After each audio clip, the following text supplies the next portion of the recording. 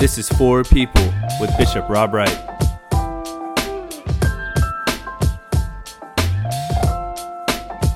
This is Bishop Rob Wright, and this is For People, a special edition. Today's guest is State Senator Kim Jackson, a state senator in the state of Georgia. She represents the 41st District, and she's also an Episcopal priest and a priest of the Diocese of Atlanta. Kim, we're glad to welcome you. Oh, thank you so much for having me, Bishop. It's good to see you. Yeah, you and I have been colleagues for a long time, and I've been so excited that that your proclamation of the gospel has taken you underneath the gold dome to talk about faith and justice. It's so important, and we can never lose track of how those two are part and parcel of one another. Absolutely. I very much believe that this is an extension of my calling as a pastor and a priest, is to bring the gospel in those ways to the Capitol. And tell us where you're presently serving right now as priest. That's right. So I'm the vicar of the Church of the Common Ground, which serves people who are experiencing homelessness in downtown Atlanta. And so you leave that context and you go underneath the gold dome. That's right. I actually go from across the street where people are sleeping to inside of the Gold Dome every day. Right. All right. And you were sworn in this past January. Is that right? That's right. All right. Very, very exciting. So why we wanted to have you on and to have this special edition, this breaking news edition, if you will, is because of the legislation that just got passed in the state of Georgia last week, right? Where Governor Kemp signed into law some big changes in how Georgia is going to vote. So give us a sense of that. What's in this bill? Yeah, so we have a 98-page bill, so there's a lot of things in it, but I do think it's important to name that not everything that we hear in social media is in it. So maybe I should talk about what we still have. Right. We do still have no excuse absentee ballot voting. So you don't have to be a certain age in order to get an absentee ballot. You don't have to have an excuse. That still remains. The difference is now that you do have to have an ID. And what you'll have to do is put that ID card number down. If you do not have an ID, they did hear some of our cries and pleas about that. If you don't have an ID, then you have to list your birth date and the last 4 digits of your social security number. So gone are the provisions. Early on, there was a lot of talk about, I'm going to have to make a photocopy of my ID. That's gone unless you have an out-of-state driver's license or an out-of-state driver ID. Then you do have to make a copy of that. But for the overwhelming majority of Georgians, it will not require a photocopy of an ID. Okay, that's great. All right. Yeah, so that's something that we do still have. Sunday voting. That was another thing that people were concerned about, was the elimination of souls to the polls. Sunday voting is still there. It's safe and provided for us. Why is that important, Kim?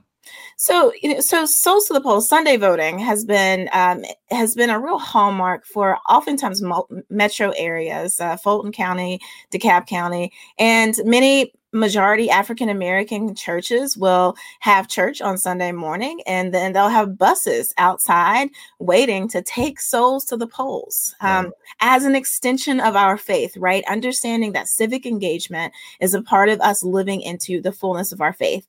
And so souls to the polls historically has been utilized by a lot of African Americans to vote on that day. But it's also really important to our Jewish Orthodox communities as well. So Saturday voting, which we have and is still there, and now is actually mandatory that we have at least one Saturday in all 159 counties. But Saturday is the holy day for Orthodox Jews, and so they couldn't vote on Saturday. So Sunday has been their default as well. So it's good that we have preserved Sunday voting as well. And as I mentioned, Saturday voting is also still there. So far, so good. But I mean, with the passage, with the signing of this into law, I mean, the media, national news, the internet has just gone berserk. Conversations about voter suppression, conversations and labeling of this legislation as taking us back to Jim Crow days. So what about that? Sure. So the bad of the bill, I think probably, and we'll talk a little bit about giving water and food. I think we should spend a little time there. But Yeah. I think the worst of it actually is that it allows the state to come in and take over local offices and local elections. So we'll use Fulton County as an example. In Fulton County, we have an elections board. It's run by 2 Republicans, 2 Democrats, and a nonpartisan person. They're the ones who kind of oversee it, and they're responsible for hiring somebody to really take care of that. Well, now the state could determine, and we don't actually have like metrics for how they determine this. They can just decide to get rid of that elections board and bring in their own person to take over elections in a particular county. And they can do that for any county that they desire. They can only take over 4 at a time. So basically it's an attack on metro counties for the most part. Okay. And again, these are like local elections. There are elections. And when you have people who are on the ground who understand the nuances of where to put polling locations. So, if you bring in a person from the state who doesn't understand that Southwest Atlanta is really different than North Atlanta, then we can lose some really important things. So the state takeover of a local elections is a really bad thing that we are concerned about. And I don't want to gloss over this ID piece. So having to put down your driver's license, for those of us who have driver's license or state IDs, sure, no big deal. But for people who are in my congregation, so people who are experiencing homelessness, a number of people who are living with disabilities, oftentimes they don't have an ID. So now they have to go through a second step of providing now their name, their date of birth, and a social security, or the last 4 digits of their social security number. So it's it's another step. It's more invasive. It's not easy in the way that it has been before. And so that is a problem. And they didn't include, I'm not sure, Bishop, if you know, but people who I serve, they get a voter ID. They don't get a state ID. They get a voter ID. Yeah. And that's not listed as one of the numbers that you can write down to count as an ID. So those voter IDs have been rendered essentially null when it comes to being able to vote by absentee. There are people who would say that the passage of this legislation, there's sort of a direct line between the legislation and sort of backlash about, what happened in the last election here, the Georgia turning blue. Do you see that on the ground under the dome? Is that the conversation? Are we trying to engineer different conclusions for future elections? So the preamble to our 98-page bill does spend 2 pages talking about what many people now refer to as the big lie. But it talks about restoring confidence in voting, that the 2021 election had, or 2020 and 2021 election had problems. So it is leaning into that narrative that over and over again has proven to be false. And because now the state will be allowed to certify local elections through that local takeover process, there is potential, yes, that we could see some manipulation of counting or of elections in the years to come. So it's not hyperbole. It would take some finagling, but it does open a door, I think, to some broader interference. So you correct me if I'm wrong, in this last election, we counted all of the votes 3 times. Is that right? That's right. 3 times. 3 times. And was not the verdict that it was a safe and fair election? I mean, there were just a few things that needed to get corrected, but didn't we sort of get to the place where we understood that it was a fair and sort of unencumbered election? That's right. And I think that, hopefully you'll get a chance to talk to Governor Kemp. He has said that himself multiple times, that there was no funny stuff that took place in the 2020 election. So I'm always surprised at how legislation gets passed this rapidly.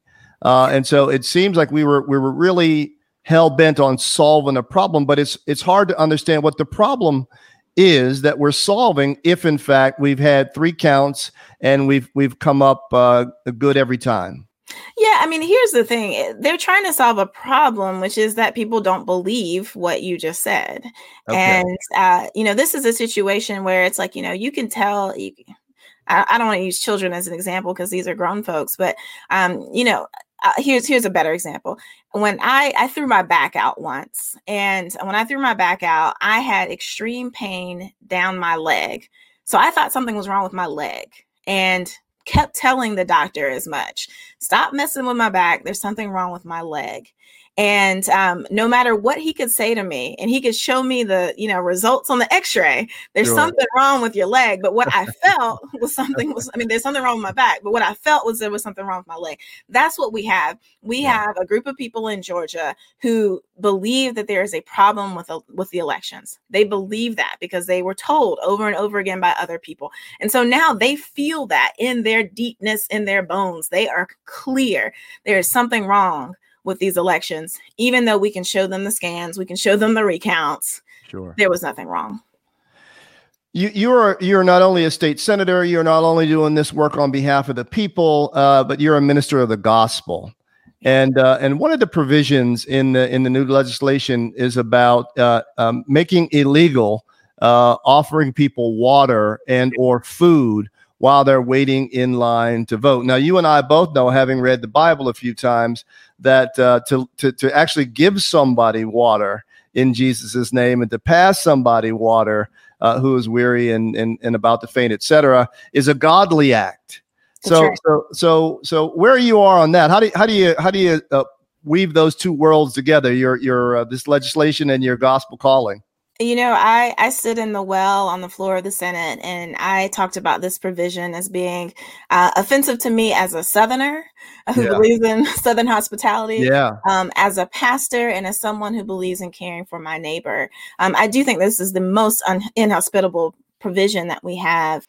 So the bill says that poll workers can provide water to people who are in line. Now, if the line is already 5 hours long, nobody wants a poll worker standing out passing out water. They want a poll worker dealing with getting us through the line, right? That's right.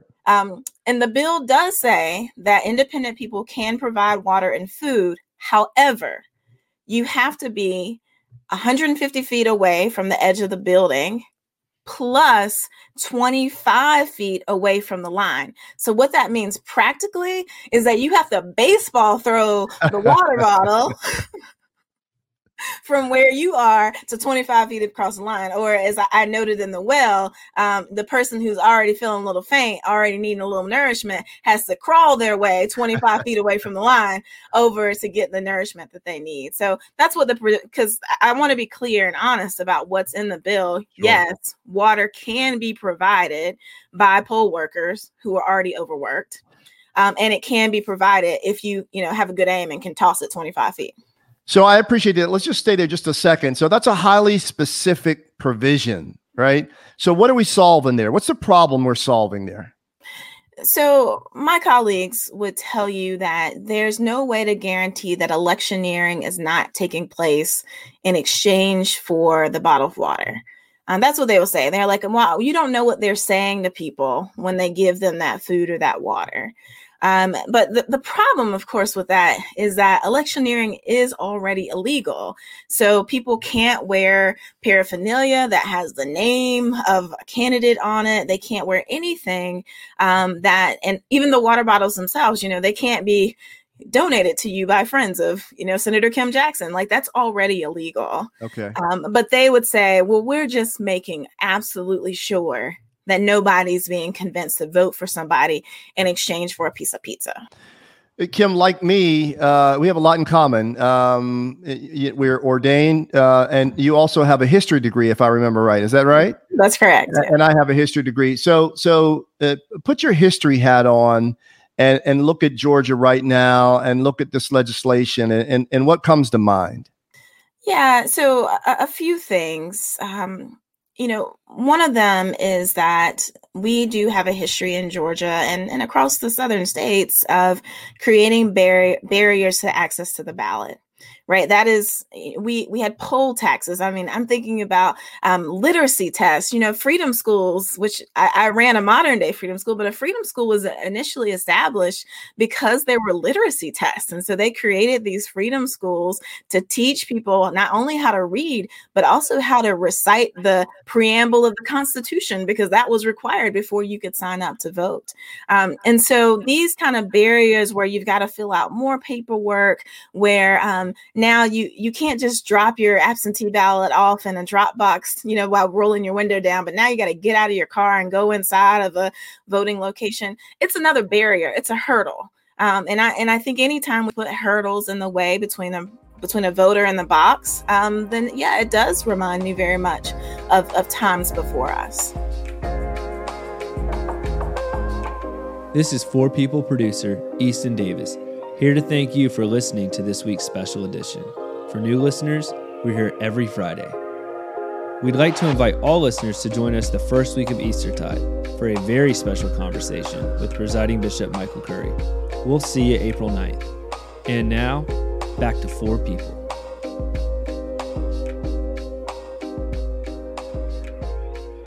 So, Kim, I have read and heard in a few places that there are some who are going to file suit against the state of Georgia, who want this matter to be reviewed by a higher court. Have you heard that? Yeah, that's right. And in fact, there have already been some suits that have been filed that were filed on Friday.